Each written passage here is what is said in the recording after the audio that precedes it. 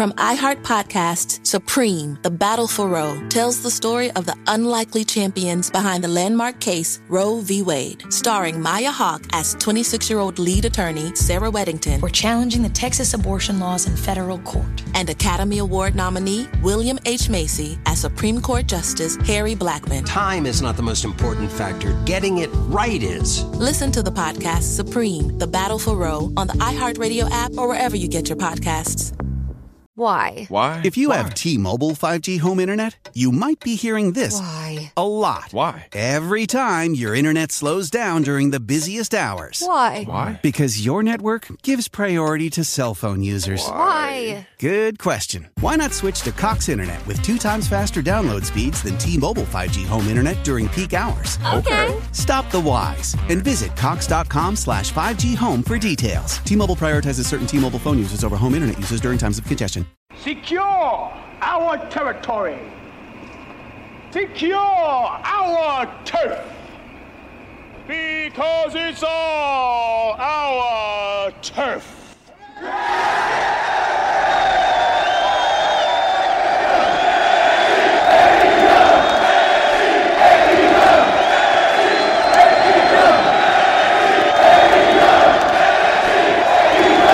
That all elite, Kenny and the Bucks, listen.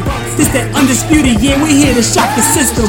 This a war zone going down on Wednesday nights. This a fight, this is NXT vs Dynamite. Weekly battles, ratings shattered, this a revolution. This is change to what the game is used to doing. This is all about that dark and light contrast. Welcome to the Fight for Wednesday Night podcast. Welcome everybody to the Fight for Wednesday Night podcast. I'm your host, Mike De Niro. I'm joined here with G-Rock.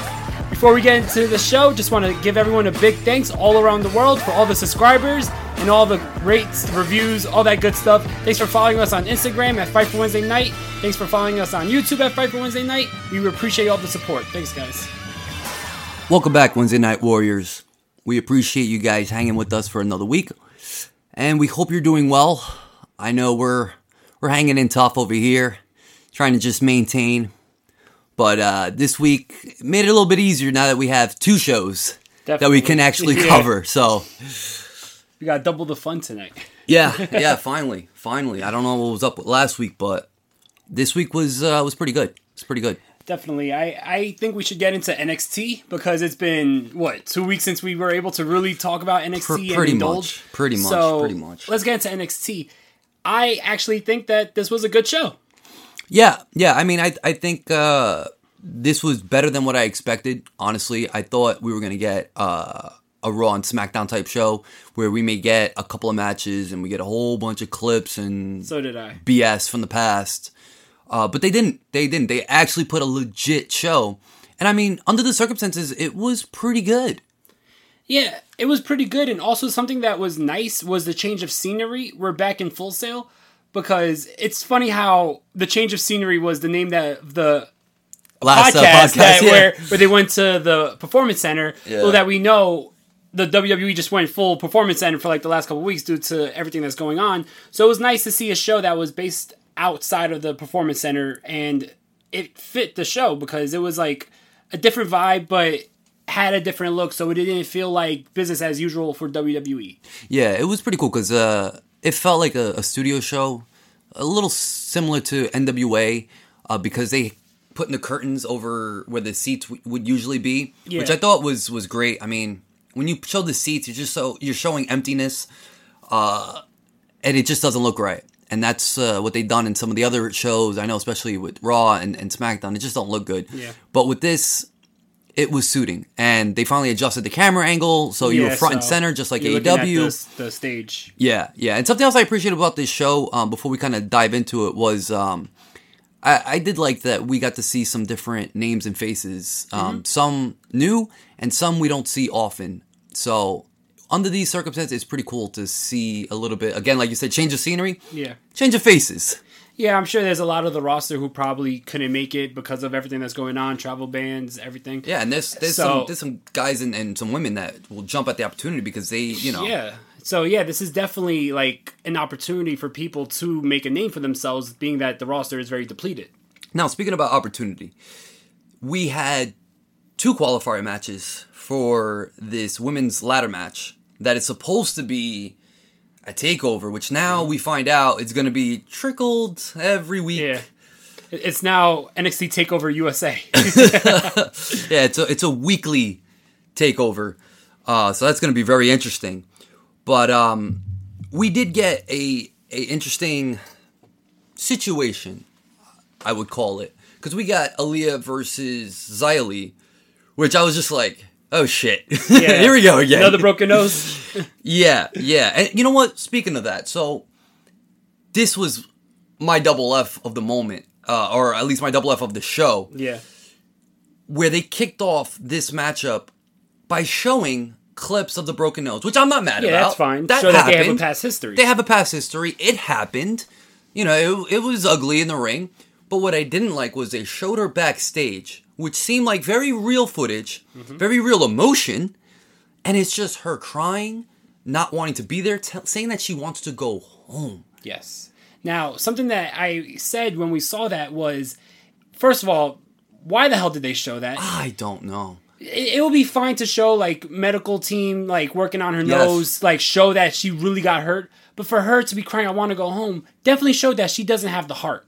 Now, the first thing I said, I'm not trying to compare her to John Cena, right? Of all people, like, John Cena and Aaliyah, right? Polar opposites. Yeah, but, like, John Cena broke his nose and went 25 minutes with Seth Rollins afterwards. Aaliyah breaks her nose and they show her crying saying she wants to go home. That shows me she doesn't have the heart for this. This is not ballet. That's the old cliche for professional wrestling. You're going to get hurt. You're going to get injured. The average wrestler has multiple broken noses in their career and you're crying that you want to go home. Now, here's the deal. I got a couple things to say on that. One is we could go down the list of every male, female who had matches with broken noses, broken arms, cracked ribs. I mean, Kurt Angle with broken freaking neck. Not just a neck, a freaking neck. Yeah, we got to throw that one in there. So I get it. And you know what? Whatever happened, happened. But I just don't understand from their point of view, how do they benefit from showing that video? Because it doesn't look good on anybody. It doesn't look good on them, and sure as hell don't look good on her. Definitely doesn't look good on her. Without a doubt, don't look good on her. I mean, from seeing that, I would think she's on the chopping block. Like, I don't know how she even had a job after that.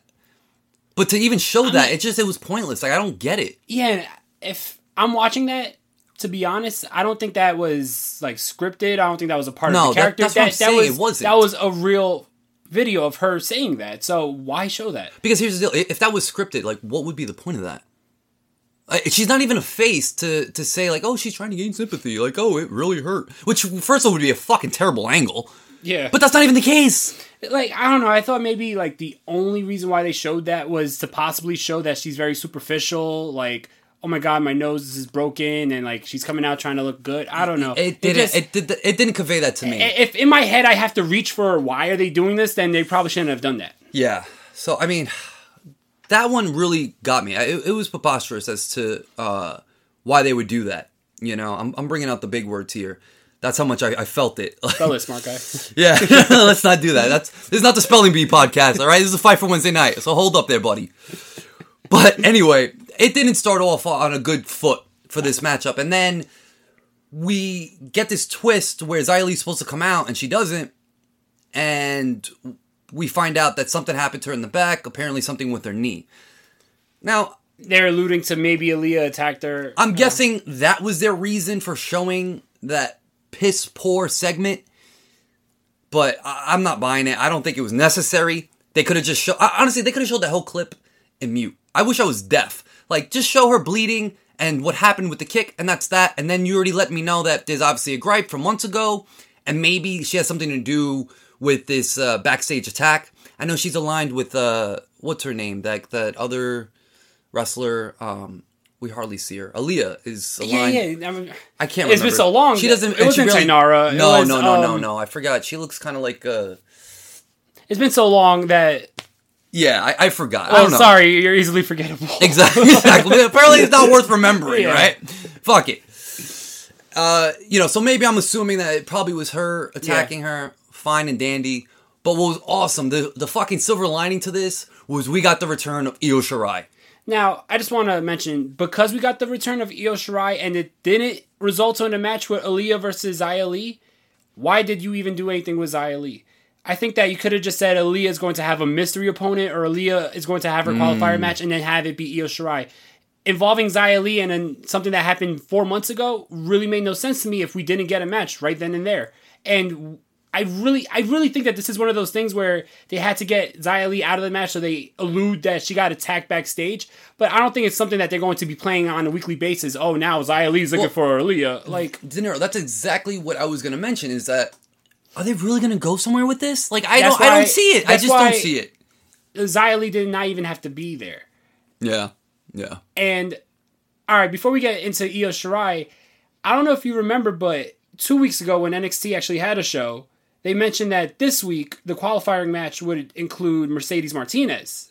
No, I don't remember that. It was Mercedes Martinez versus, But it does sound familiar. I think it was going to be Xia Li versus Mercedes Martinez. They switched it to Aaliyah, so that was a little... Well, okay, I can understand. I'm going to give them a complete pass on that because of the situation and people not being able to travel and whatnot and so forth. I get it. I was a little disappointed that we didn't see her. I don't know the situation, so I'm not mad at them for that, but... I was already like, damn, we're not seeing Mercedes, because we didn't see much of her even when there was traveling. Yeah. And I was excited to see her. Now, like I said, with Io Shirai being the opponent here, I don't see why they need to have the whole Xia Li story take place. I don't know. That didn't make too much sense to me. But I was very happy to see Io Shirai back. Yeah, exactly. I'm a big fan as well. I was singing her praises before she got hurt.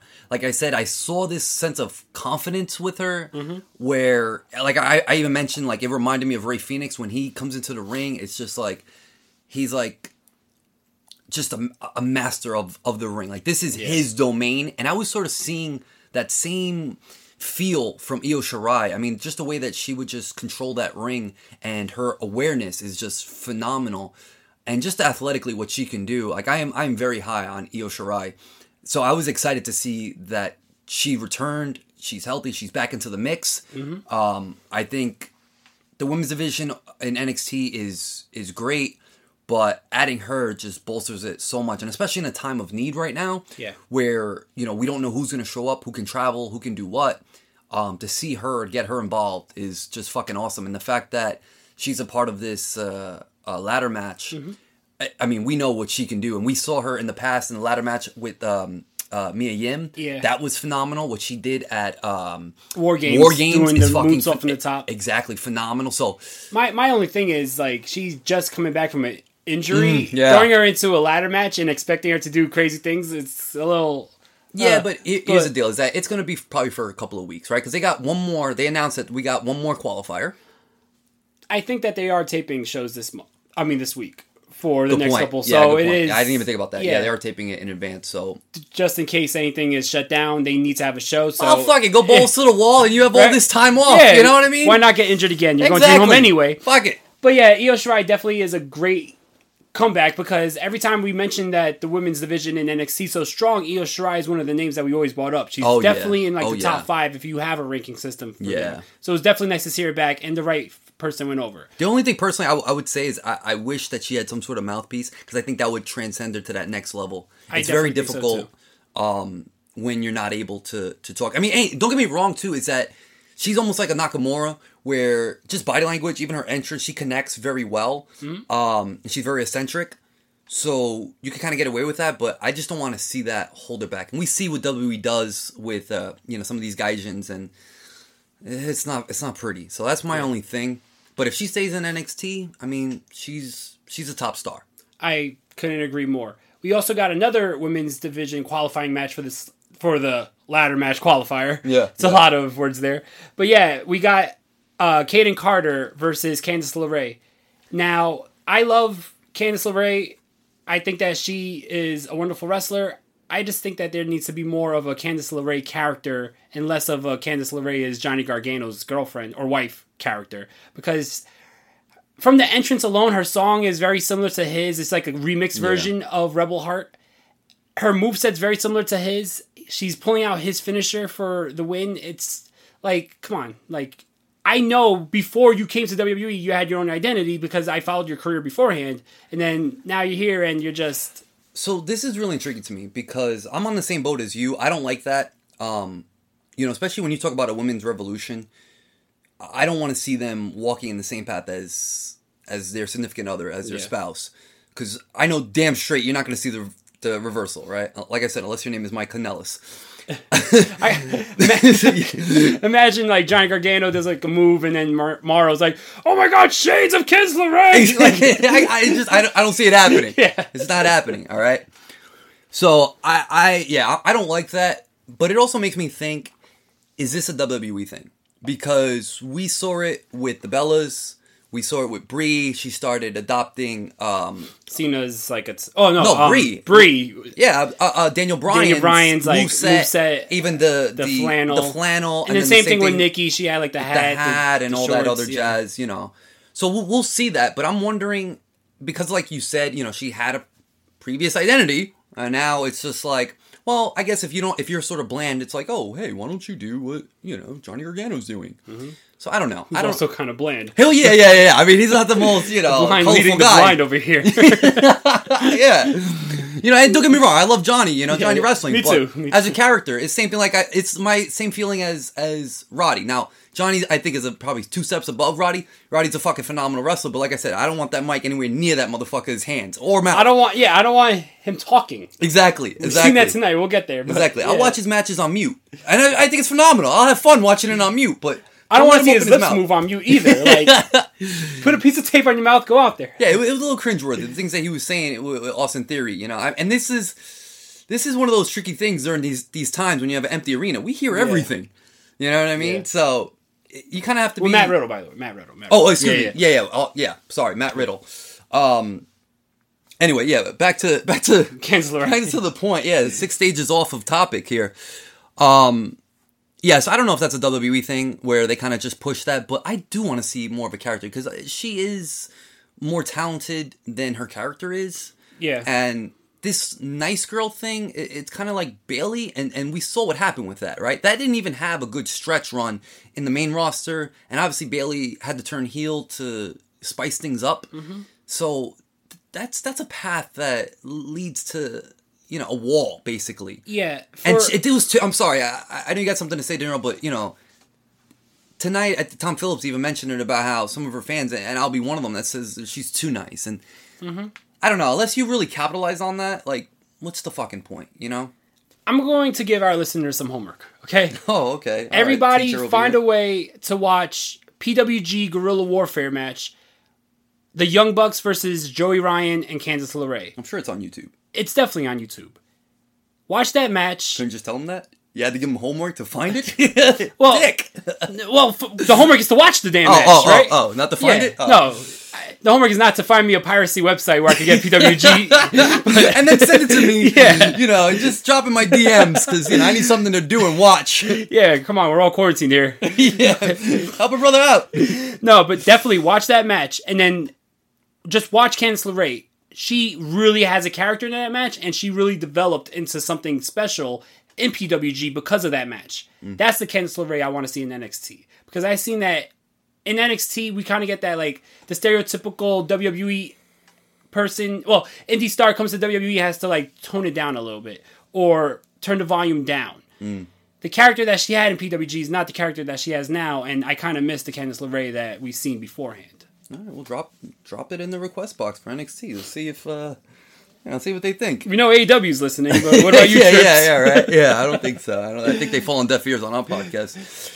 But nonetheless, this was a quality match though. Kaden Carter is a good wrestler. Mm-hmm. Unique style. Yeah, without a doubt. I mean, she's small and feisty and very athletic, so it was good. Candice obviously gets over, but now my question is, who do you think is going to be that last finalist winner of this match? Now, because there's a couple of interesting ones. There's a couple interesting ones. If I could speak personally, I know when Tegan won, I said it'd be really smart to add Dakota in this. Now, I know we're sort of trying to look past that and get over it, and God knows how any of the listeners on this podcast, they understand my feelings on the whole Tegan and Dakota thing. But it would be a nice segment in the match where they come face to face at some point and with their past history. So, but that's not even my pick, though. my pick will be Dakota Kai because I think that Because of everything what I just said. Yeah, for everything that you just said, but also for the fact that I think Dakota Kai needs that win.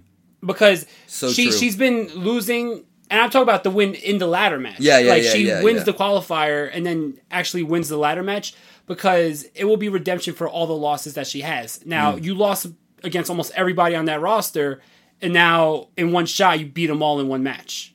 So it's like redemption. You get your revenge on everybody, and you get a title shot in the same time. So it's like killing two birds with one stone.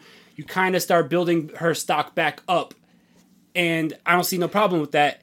But I didn't think about that, and I like that idea. That makes complete sense to me. I love it.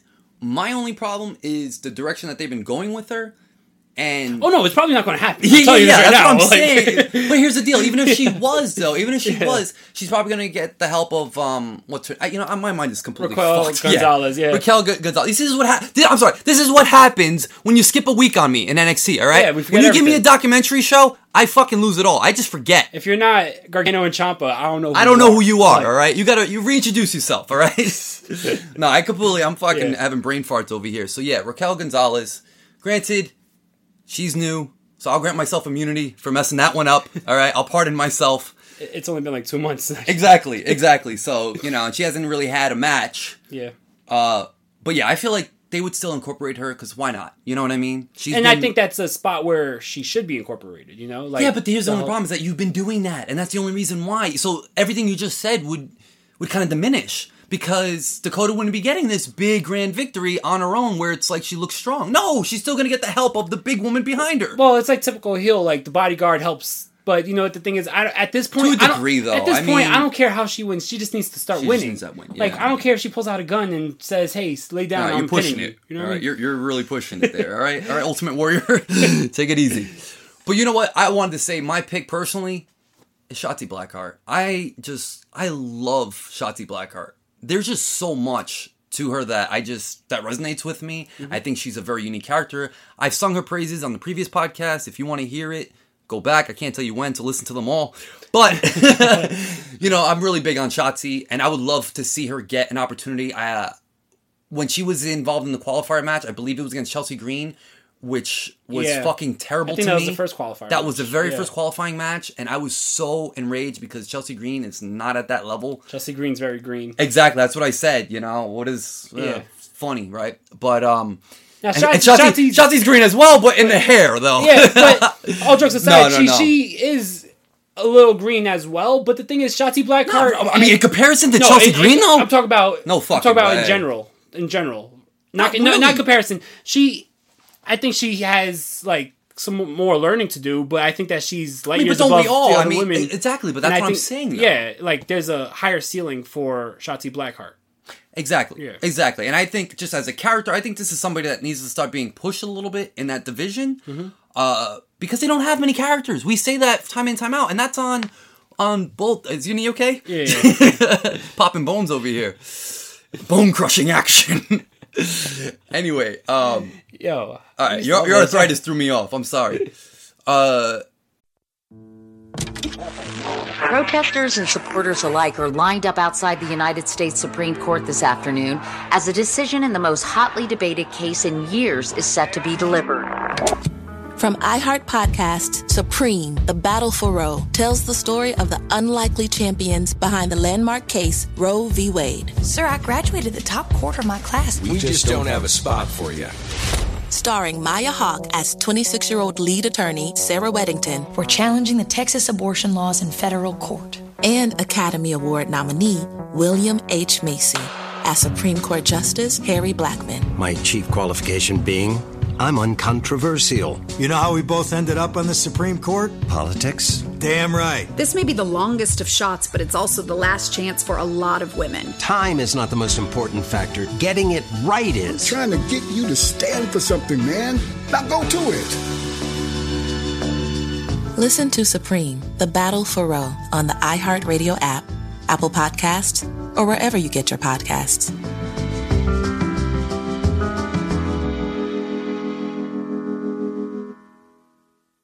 Why? Why? If you have T-Mobile 5G home internet, you might be hearing this Why? a lot. Why? Every time your internet slows down during the busiest hours. Why? Why? Because your network gives priority to cell phone users. Why? Good question. Why not switch to Cox Internet with 2 times faster download speeds than T-Mobile 5G home internet during peak hours? Okay. Stop the whys and visit cox.com/5G home for details. T-Mobile prioritizes certain T-Mobile phone users over home internet users during times of congestion. Oh, so what I was saying was, there's no characters, all right? Yeah. We were saying that from just the NXT's perspective for male and female. There's very little characters. Mm-hmm. So here's a character. A woman who has a character, has a great entrance, and like I said, maybe you're a little less on it, but I love her wrestling ability, and I say, why not? Why not? Because you're just gonna probably play out Dakota again. So I rather fuck that. Let's move forward and onward and add Shotzi. And I'm not saying that Shotzi should win, but I think that she would have a big moment and give her a spot. You know what I mean? That's just me. I'm throwing it out there. I'm spitballing here. I mean, if Shotzi wins, I'm definitely happy with it too. So, all right. So at least we can agree on that one. Moving onwards. Yes, back to Roddy Strong. Right. Yes. We had a match between Roderick Strong and Matt Riddle that. I don't know. I think you said you saw it announced on Instagram. I don't think I saw it announced until like the show. Well, one of our great followers put it up, and that's how I found out. Yeah, because that's definitely a match I think you should promote because those are two like incredible wrestlers. Yeah, it totally went by me. Like I said, if one of our guys did not put it up on Instagram, I wouldn't have known. Yeah, so as soon as like the match graphic came on the screen, I was extremely excited. Yeah. I think this is the first time they went one-on-one in NXT. I'm not sure if they went one-on-one outside of NXT, but I was excited because this is the first time I'm seeing it. Yeah. Now, right off the bat, like we said, Roddy needs to shut up. Oh, God. No one's there. On the way to the ring, it's just like, I'm going to get you. I'm going to beat you. Watch what I get in there, bro. I'm like, gosh, man. Yeah. Here's a guy where he has... very funny. He did that a lot. Yeah, he did that a lot. Here's a guy who has all the talent in the world, man. I know. It kills me. It fucking kills me. Because I've been a fan of his for so long, and I've been singing his praises for so long. But you said something that was very important. He's like the gatekeeper. He was the gatekeeper of ROH, and I feel like that's what's going to happen. If he didn't have Undisputed Era, that's probably what he's going to end up being in NXT. Well, yeah, and he already was, though. He kind of is, like, but he was and still is. Yeah, like, because before the Undisputed Era, Roderick Strong was really like just like floundering in the roster, and now he's just floundering with a group. Well, because here's the deal: is the level of talent and by talent, I mean in-ring performances in NXT is raised than, say, ROH or most indies, where he's going to stand out significantly. Where here, I still think he's a cut above most, but the difference is less. You understand? Yeah, I don't. So you can't get away with just that. Undisputed Era breaks up. I don't see him being the breakout star. No, not at all. Not at all. And I mean, he would have to have a hell of a mouthpiece, and there really isn't very, very many out there for NXT. Yeah, look at the Undisputed Era. So they all had title belts, but Roddy was the last to get his, and he was the first to lose his. Good point. That's like very telling to me, because I thought as soon as he lost his, I thought they're all losing theirs, right? But it was like 2 weeks later, Fish and O'Reilly lost, and then Cole still has his belt. So I'm going to come back to something that we mentioned, I think it was 2 weeks ago in the last podcast when NXT actually had a show. I mentioned about Velveteen Dream, right? And I said how he's young, and I'm not sure. When we thought the NXT was actually going to have an actual show, and right before WrestleMania, and when life was normal, and I said, I don't think you'd be ready to headline that with Adam Cole. But I did mention how I'm a big fan of Velveteen Dream, and I said that he was already ahead of the curve. And I said that specifically because of his character and his charismatic ways, that he has the hardest part down. And this is what I'm talking about. Look at Roddy, where he has all of the wrestling ability in the world, and like I said, in my opinion, is one of the best in the world. That's very underrated. Mm-hmm. You're never going to hear him in anybody's like top 10 list, even probably top 20. He probably gets skipped. But if you watch his body of work from the beginning, from his ROH days all the way to NXT, he hardly ever... I never seen him had a bad match until it was that Velveteen Dream one. Yeah. And that was really upset me, because here was two guys that I really love, and it just looked terrible. Now, I understand Velveteen was just coming back, So I get it, but I expected Roddy to maybe carry that match a little bit Yeah. better. But nonetheless, that was the only fucking match, only one match I've ever seen in probably the past, 10 years of his body of work where I could say, oh, that was a bad night. Other than that, you know what you're gonna get. This guy's a fucking guarantee. He's a guarantee. He's like a wrestling machine. It's like, you have Johnny Wrestling, Johnny Gargano, but you also have Roderick Strong, the Messiah of the Backbreaker. He's just fucking phenomenal. But that's all he'll ever be. And this is why he'll get skipped on those lists and while he overlooked, because he doesn't have the fucking character and he can't talk. And that's why I think it was best suited when he was in Ring of Honor when they put Truth Martini with him, because love that. Yeah, because Truth Martini, come on, there's not many better talkers than Truth. He was a great character, and then you align him with somebody who has no character. Wrestling talent, yes, there's God-given athletic ability to guys, but wrestling moves and having a good match could be taught. Well, that's what I was saying. That's what I was saying with Velveteen. Having that's a great come. character. And it's gonna be, don't get me wrong. Again, somebody say, oh, you like Velveteen. Shut the fuck up. Velveteen is a really good wrestler. Yeah. I'm just saying he was just not at that level of Adam Cole, but that is all teachable. Exactly. And the point that I'm trying to back that up is charisma, that's God-given. You're born with it. You have it or you not. don't. Yeah. Simple as that. You can't just learn charisma. Look at guys like The Rock. JR said that when he had his meeting with Dwayne Johnson before he was The Rock, before he signed him to the WWE, he knew that this guy was just oozing charisma just from their meeting. They were having lunch and waitresses were coming over. He's winking at them and he was like, "Oh, come over." So he was drawing attention, and JR was like, "Yo, this guy's gonna be a star." He already had that charisma. It wasn't it took 3 years in WWE that taught him, "Oh, I gotta be a character." No, you know what I mean. So Roderick Strong at this point, because I've been watching Roddy since I seen him first in TNA in 2005, right? And then going back, So I've been watching ROH. You mentioned PWG on this one. Now we're mentioning Roddy's TNA. been in all, right? But in all honesty, from the moment I've seen him from way back in the day, which was 20 years ago. Yeah, right. But all this time, I never seen anything different than just a great wrestler. Yeah, and that was my point. He's a great wrestler, but that's all he's gonna be. And that's unfortunate. And then you look at his opponent, Matt Riddle, who is a really good wrestler. I think that there's some things that he could tighten up. Yeah. But he's a really good wrestler, but he also has a good character. Yeah. He has a lot of charisma, and whether you like his charisma or not, this whole stoner character is very him, so it's going to continue to honestly, I don't even think it's a stoner character. I think it's just him. Yeah, he's a laid fucking back wild guy. I don't even know what you would consider him. He's not I don't know. I would think that he's a laid back, bro, but then he's also off the wall and very arrogant, coming out with but very slippers and kicking them off. And he even came out and he's giving up pounds to the imaginary crowd. That's the guy he is. Well, we did learn from another show tonight that there's essences and spirits in the crowd, so maybe he was doing it that. But so you see the clear difference here. But let's get off the whole character. Let's go into the match. It was a really good match, and just like we expected, you don't expect anything less from these guys. They had a wonderful match. Yeah, and surprisingly, in my eyes, Riddle went over,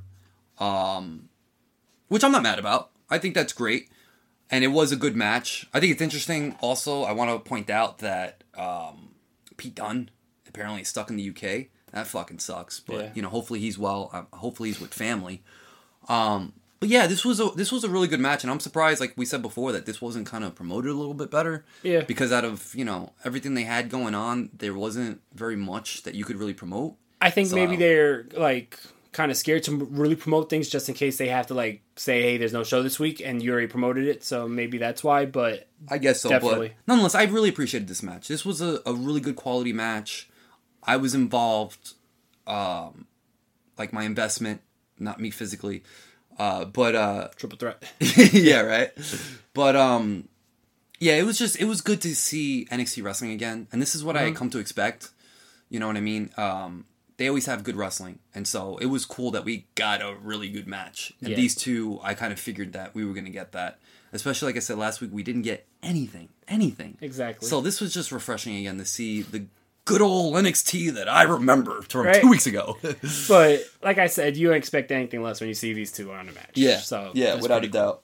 Without a doubt. But the storyline here, for me, was this face-to-face with Gargano and Ciampa, which is very interesting because it involved Triple H. The Game. Yes. The Cerebral Assassin. The King of Kings. Yes. Thank you. Do you want to give his resume? No. Okay. So, I thought this was a little interesting because this could go one or two ways. This could be really good, or this could be really cringeworthy because it did seem like from the get this was going to be Triple H playing the mediator role or the daddy role. The dean of discipline role, and, Yeah. I'm giving you a fine, which ultimately I knew that something had to come from this bigger than that, but... It was more like Triple H playing father and telling his two little kids, like, hey. Basically, that's what it came down stop. to. But you know what, though? This... I don't know, I liked it, though. I did like this segment. I thought they did a good job for what it's worth. Like we mentioned before, Johnny's really not much of a talker. Any of you guys that believe that, please show me some evidence. De Niro gave you homework, so G-Rock's gonna give you homework. If you believe that Johnny Gargano can actually talk, can cut a good promo, outside of that little vignette thing that he did with Finn Balor, I haven't seen it, alright? So, If you're giving out homework, there's going to be a lot of incompletes. Exactly. So, with this, I don't know how this is going to go. You know what I mean? This went okay. This went well. And I like the fact that he did play the heel side because Triple H told him, he says, how much time do you need? Can you go now? No. Yeah. Then he has to think about it. And he says, 2 weeks. So that's a good heel tactic. This came off as awkward to me. Now, I like the segment overall, but there was just moments there where I just was very confused. So Triple H keeps on saying, this deserves to be on the grand stage. So I'm thinking they're going to put it on WrestleMania. Then, no, we don't want it, right? That's what I was thinking. I thought, okay, you're leading it to WrestleMania. But then he says it again. Yeah. A match like this deserves to be on the grandest stage. No. All right, we're not going WrestleMania. All right, we're going to do a big match here. He keeps on saying that this is the blow-off, never going to happen again, right? So I'm thinking we're getting a big stipulation here. I'm thinking this could be the first NXT Hell in a Cell. This is probably going to be a loser leaves NXT. Yeah, this is where it went 3 south. stages of hell. It was, I'm going to find a venue, find a ring, and put a referee there, and you guys do what you do and finish it. Which is the current situation, right? Yeah. You have an empty venue with just a ring. So that I understand. What he didn't say is I have to talk to the Florida governor and find out if there's any venues available, and then we'll do it there. Yeah, this is the part that it was a little awkward because I thought they were going to go with WrestleMania, or because we're seeing that with WrestleMania that they're going with these matches as being gimmicky matches outside of an arena. We saw the Boneyards one. Yeah. We're going to get a theatrical thing with the Fiend yeah. and Cena. And so I thought, okay, hey, this is going to lead to a NXT parking lot match or something outside, or a street fight where it's an actual street fight outside of the building. You understand? But then that wasn't the case. He said everything that you just said, and I was just like, really? But, here's my thoughts, is that because of what they did 2 weeks ago, and they fucking just tore apart the Performance Center, I think it's going to be something similar to that aspect, and that makes me think that this will be a really good match. This will be a fun match. And of course, I mean, they're two of NXT's best. Mm-hmm. So I have hope in this, but the delivery could have been better, and where they were going was a little bit weird. Can I play Fantasy Booker for a second? Go for it. I honestly thought he was going to say that you guys can't be contained. Obviously, you guys destroyed the whole Performance Center. We have to cage you guys in. And I thought it was going to be... That's why I really thought it was going to be the first ever NXT Hell in a Cell. That would have been the perfect angle. And Hell in a Cell is known to be a feud ender. This is being talked about as this is the last time this match is happening. What better way to blow it off than having the first ever NXT Hell in a Cell? And then if you put that on regular TV, talk about ratings. That would be... I can't even tell you if there ever been a Hell in a Cell on free TV. Maybe one on Raw back in the day, I think. But it was just like that. was perfect. It was the situation for it. That's why I thought he. And then Triple H, he's been notorious for like saying Hell in a Cell matches. Like he would always like have a big feud, and then he was like the Hell in a Cell guy. So I'm like, that's why Triple H is here and not William Regal. It's going to be Triple H saying it because he's known for one of the legends of Hell in a Cell. Didn't get it. I was talking to I was chatting with a friend of the podcast on IG. His IG name is Winner Jared Kenner, and he brought up something really good. And he said that he would like to sell this as a 3 Stages of Hell. And I thought that would have been brilliant to me. I thought that we haven't seen that match in a long time. We haven't seen that in a long time. Like 2003. And this is sort of the third time around with them. Yeah. So, 3 being significant, and ultimately we would end up getting a cage at some point. That's what I thought. And I thought that'd be brilliant. But apparently they just want to do an empty building and rehash what they did 2 weeks ago. Now, the empty arena match used to be a big feud ender back in the day, but now when every match is the empty arena match, it doesn't matter. Exactly. By the way, I like to give shout outs to brilliant ideas. I don't try to just take people's ideas and put my name stamped on it, because I didn't think of the 3 Stages of Hell. That's why I wanted to give. He's probably listening if you didn't. Yeah, Jared, if you're listening, the great idea, I gave you credit, so that's that.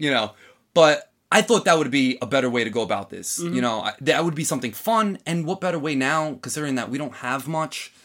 And you probably have the time to do it because you're trickling out NXT week by week. So if you do a 3 Stages of Hell, that's probably a show in itself. Yeah. And then after this segment, we had a very random video of the debut of Killer Cross. Well, technically it's not a debut. It was a vignette.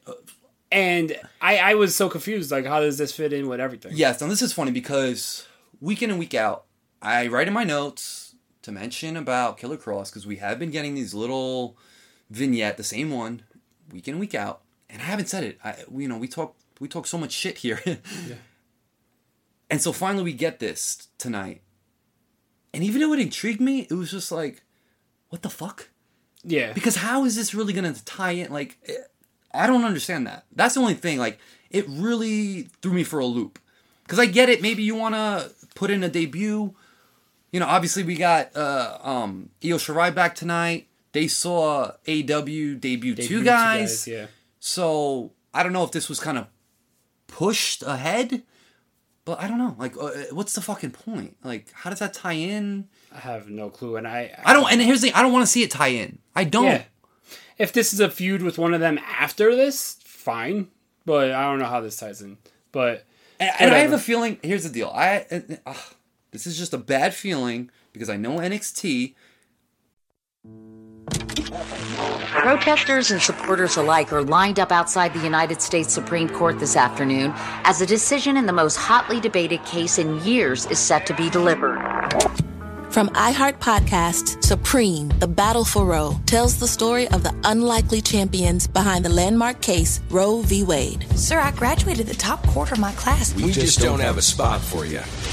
Starring Maya Hawke as 26-year-old lead attorney Sarah Weddington. We're challenging the Texas abortion laws in federal court. And Academy Award nominee William H. Macy as Supreme Court Justice Harry Blackmun. My chief qualification being, I'm uncontroversial. You know how we both ended up on the Supreme Court? Politics? Damn right. This may be the longest of shots, but it's also the last chance for a lot of women. Time is not the most important factor. Getting it right is. I'm trying to get you to stand for something, man.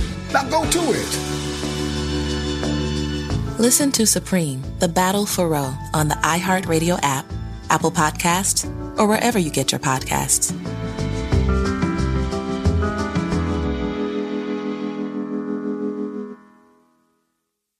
That next week, if we have a next week or whatever the show is, there probably won't be no mention of it. I don't think he's going to debut next week.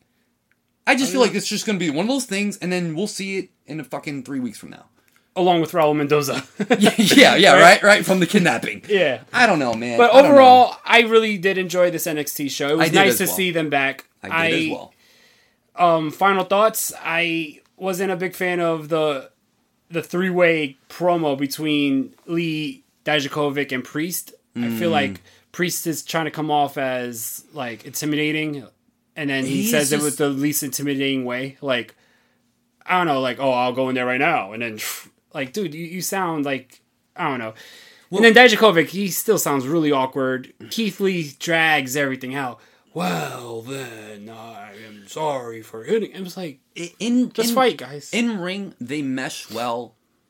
Personality-wise, they clash. Exactly. Yeah. And Damian Priest is so generic. Like, here's the deal. I like him. I really do. But you could just tell he lacks creativity. Mm-hmm. I mean, along with Dijakovic as well. Here's another guy that has no creativity. Along with half the roster as well. But no, like more specific. I mean, come on, look at Damian Priest's attire, right? He's wearing Diesel's pants, and he's wearing Scott Hall's vest, and then this whole Playboy gimmicky thing, like that's not unique. You know what I mean? And then listen to the words that he says. It is very like this is not 1984. You know what I mean? Like. Come on, buddy. But my whole thing is if you're going to say that promo, deliver it. And you're not delivering it. You're saying the words, but you're not. There's no feeling or emotion. The words out. Yeah, because it's so bland. Like, this is not, it's not, I don't know. Like, is this really coming from him? Which I got to believe. But it's just like, I don't know. Like, some people, hey, like you said, you either got it or you don't.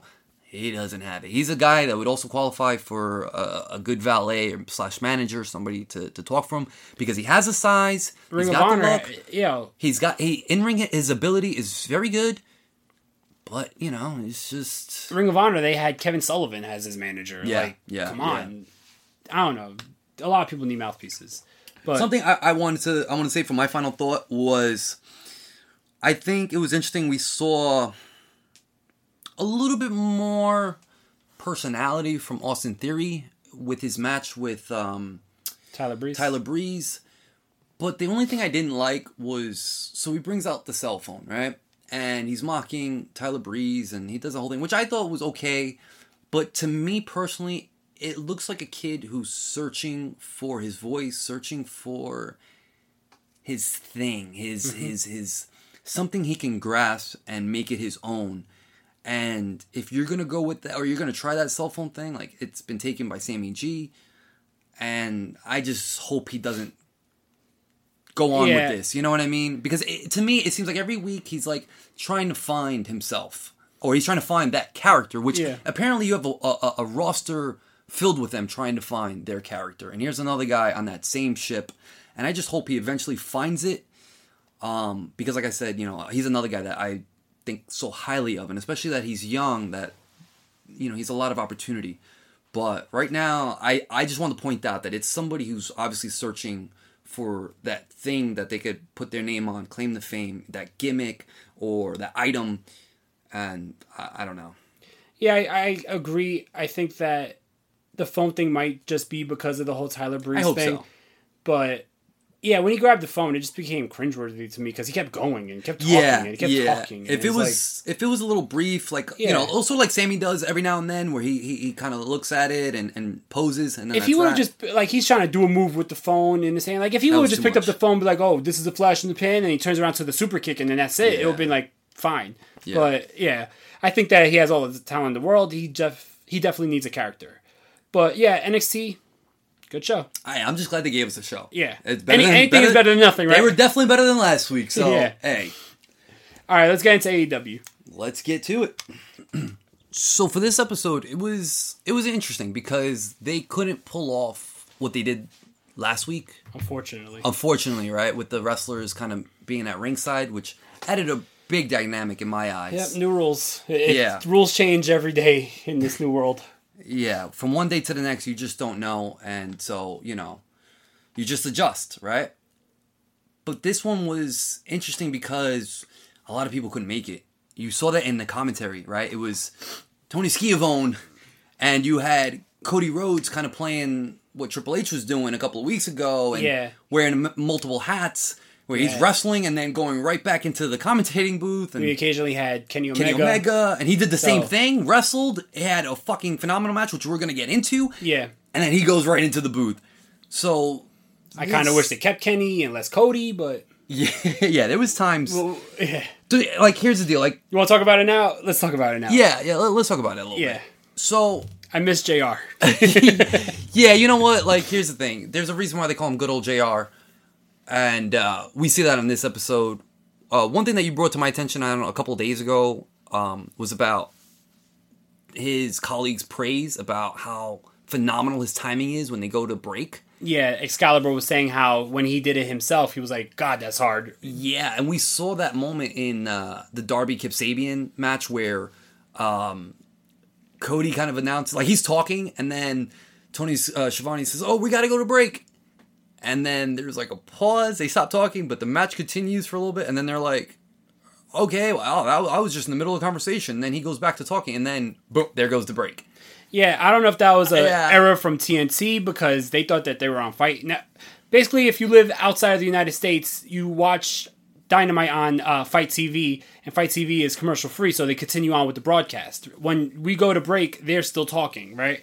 So I don't know if TNT fell asleep at the wheel. I don't know. Yeah, I don't know. But I don't that know was a very whose fault awkward that was. moment, but JR would have made that still less awkward. And there was moments where Cody really shined, I think, throughout the night. Oh, definitely. His knowledge of wrestling in general is phenomenal. I mean, obviously, he pointed out that how much he loves wrestling, right? He's a wrestling nerd when it comes to it. He's the son of Dusty Rhodes. I would expect nothing less. But what was intriguing, because I was thinking about when AEW was first announced and Tony Khan said that he was going more sports-like, right? And I thought Cody's commentary was sort of that realm of sports-like when he's actually calling these moves and giving tips on it and what this guy could have done better. Oh, he should have pulled his hips back. He should have dropped his weight forward. It was very reminiscent of watching the UFC and hearing like Joe Rogan, who's an actual martial art practitioner, knows a lot. So he kind of really informs you on what's going on the nitty gritty, you know, on the micro. Yeah. And that's what I felt with Cody at times. That was really fun, but it also gave it that sports atmosphere. But it was also Cody kind of being Cody, and there's moments where he gives too much, as Cody does. He likes to talk. And so he has diarrhea of the mouth. Yeah. What did he spoil? He mentioned about Lance Archer next week. Lance Archer's debut match. Now, I don't know if they were supposed to say that. I don't know if he was trying to play it off. Like it. But Shivani's face, as soon as he said it, was bro, like, you weren't supposed to say that. Yeah, but I feel like just because of Cody's role and him obviously being the boss, it's like what are you going to say? Like, what are you going to say to your boss? Like, if Vince says something wrong on TV, you ain't going to be like, Vince, you weren't supposed to say that. Yeah, like, you're not going to scold him, you know what I mean? But that's how I felt. I felt like, oh, well, we talked about this, and this was supposed to be a surprise, like, throughout the week or whatever. Because here's the thing I was waiting for. I thought they were going to give a graphic, right? They would usually, if they announce something, they have the graphic. They give a graphic either then or sometime throughout the night. They'll remind you and say, oh, next week we have, and they give their Dynamite theme song, you know? I'm not going to redo it. But then they'll put the graphic up and they'll show, hey, Lance Archer's debuting next week. And they didn't do that at all tonight. So they kind of showed me that Cody spilled. Not only, definitely. But not only that, I think my biggest problem with Cody is the fact that I really do think that he thinks that this is WCW. Just for the fact that when he would mention like WCW analogies, like that's this company. Like, hey, remember the first Clash where, like, talk about Clash of Champions, acting like it was from AEW. I didn't even catch and then that. calling the world title Big Platinum because the WCW title was Big Gold. Big Gold, yeah. It was like a little... He made a couple more analogies where he's like, oh, remember when this happened? And it's like, but that was another company. Now, you could say, remember when WCW had this, or remember, this is very reminiscent. But he's saying it like it was... For example, if WWE was saying, hey, remember when Mania 2, when they had the cage? Yeah. You're not going to say, from another company's perspective, hey, remember when Mania 2 had the cage? I think that really just shows his mentality and his perspective and how he does see this as an extension of his father and extension of WCW, right? Because his father booked WCW and was such an integral part of what that company was, especially early on. So yeah, it kind of like he showed his hand. Like I preach this a lot. Like if you let somebody talk enough, they'll tell you everything about them. Exactly. If you just listen, and that's the thing. This was a moment where we kind of snuck into Cody's brain, and we saw the way he views AEW. Now, obviously, all of his maneuvers and the things that he's done, and the bookings, and just everything, it's very WCW-esque, right? Yeah, and it's not a bad thing. It's not a bad thing because it's not like they're doing what's called the Yeti. So I hope to God there's no Shockmaster, or there's no Viagra on a pole match. You know? Well, no. Russo's era of WCW is completely banned. Yeah. But the thing is, RoboCop walking through. Yeah, and then he's like, "Oh, this is very reminiscent of Sting," and the thing is, like, it's cool and it's okay. It's just that it's a little too much. Now, here's the deal. Here's the point that I was trying to make, and I was going to make it eventually, because this really showed brightly when Jericho came out at the end of the night, right, and was cutting that promo. You heard Cody and Omega talking while Jericho was talking, and Jericho's doing it without a mic, which, by the way, I was going to bring up, but it's fucking phenomenal. I'm so glad they did that.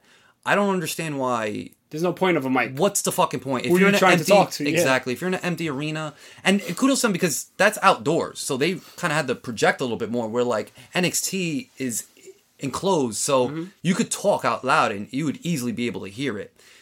But here's my point, is that he's talking without a mic, open arena, it's unprofessional. You just don't talk over somebody while the product is happening. And throughout the night, that's my sentiment, is that there's a lack of professionalism. Like, Cody shows that he's still an amateur in this. You know, this is a lot at once.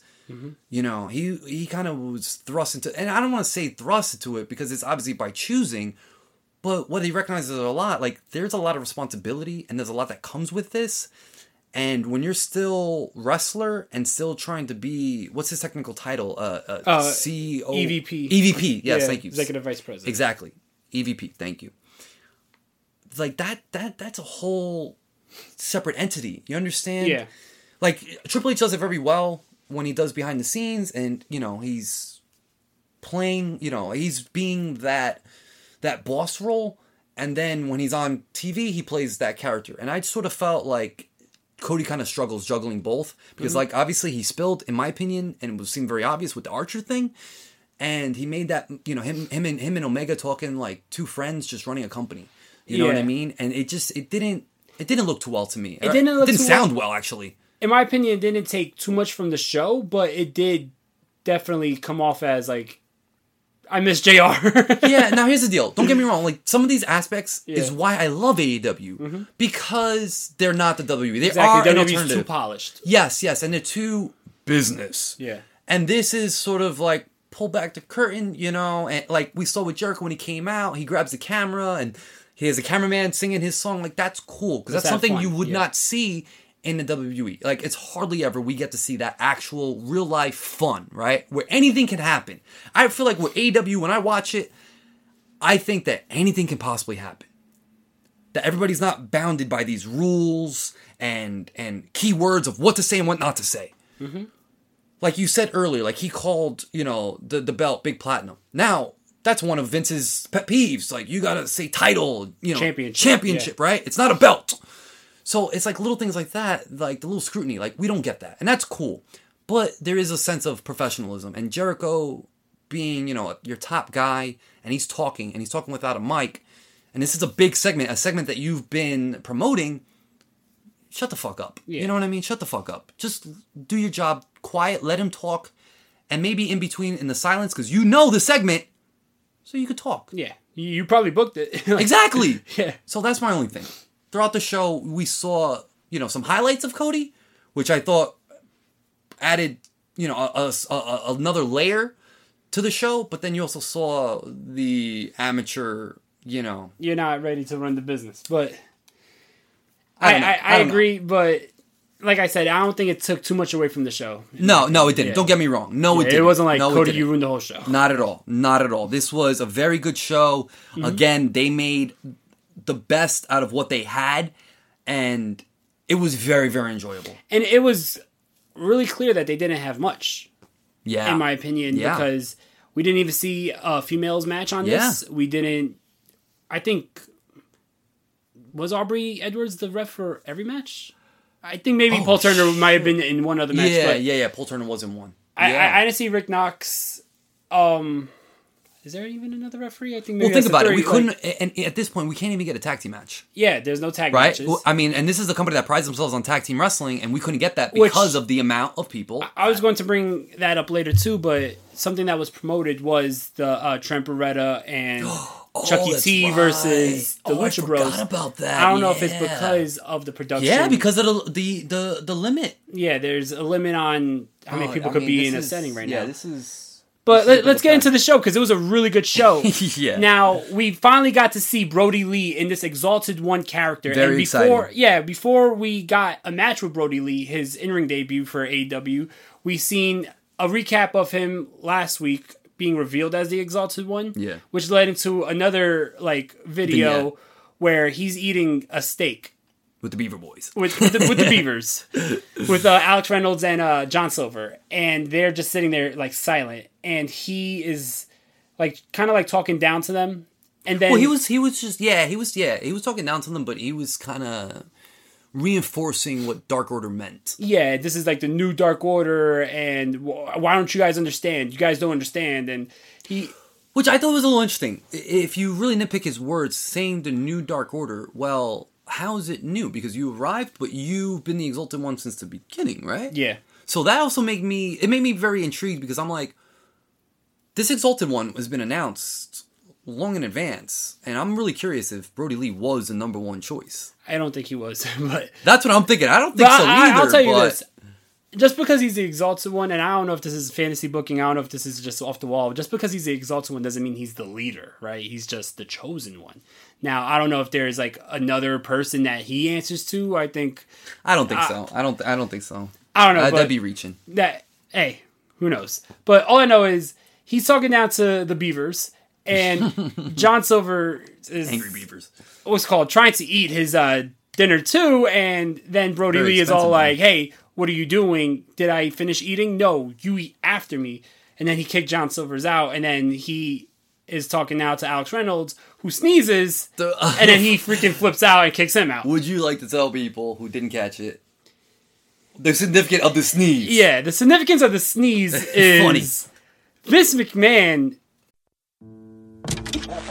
Protesters and supporters alike are lined up outside the United States Supreme Court this afternoon as a decision in the most hotly debated case in years is set to be delivered. From iHeart Podcast, Supreme, The Battle for Roe, tells the story of the unlikely champions behind the landmark case Roe v. Wade. Sir, I graduated the top quarter of my class. We just don't have a spot for you. Starring Maya Hawke as 26-year-old lead attorney Sarah Weddington. We're challenging the Texas abortion laws in federal court. And Academy Award nominee William H. Macy as Supreme Court Justice Harry Blackmun. My chief qualification being, I'm uncontroversial. You know how we both ended up on the Supreme Court? Politics? Damn right. This may be the longest of shots, but it's also the last chance for a lot of women. Time is not the most important factor. Getting it right is. I'm trying to get you to stand for something, man. Now go to it. Listen to Supreme, The Battle for Roe on the iHeartRadio app, Apple Podcasts, or wherever you get your podcasts.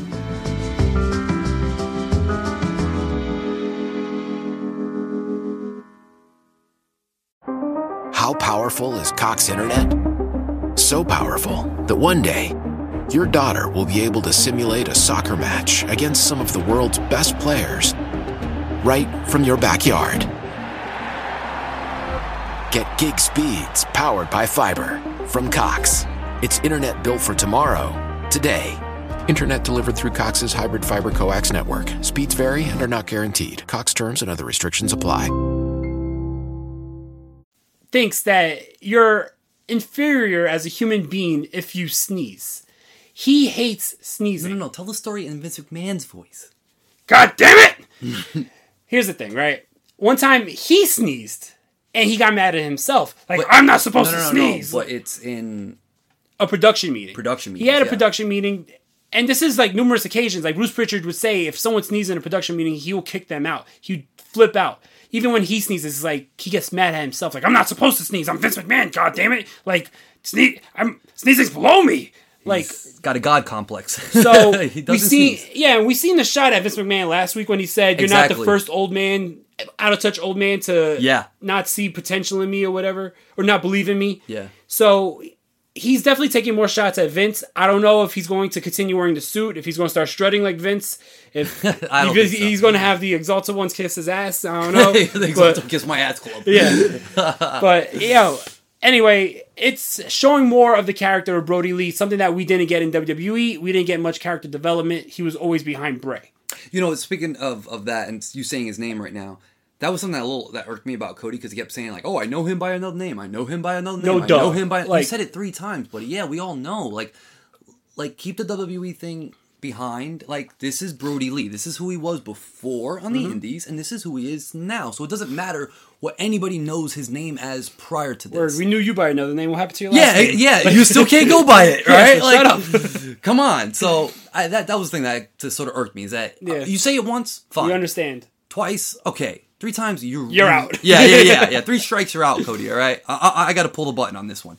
Definitely. But, I mean, I thought this was a pretty cool vignette, because it did show more of his character and his personality. I thought it was very well done by him. Mm-hmm. I do like this side, which is something that I did not get to see. Well, none of us got to see in the WWE. Like you mentioned it, it's hard when you have Bray Wyatt as the front and center, and you're not gonna have much promo time when you have one of the best talkers. Exactly, as he's the phenomenal. leader of your group. So it's going to be a struggle there. But I mean, this has really opened my eyes.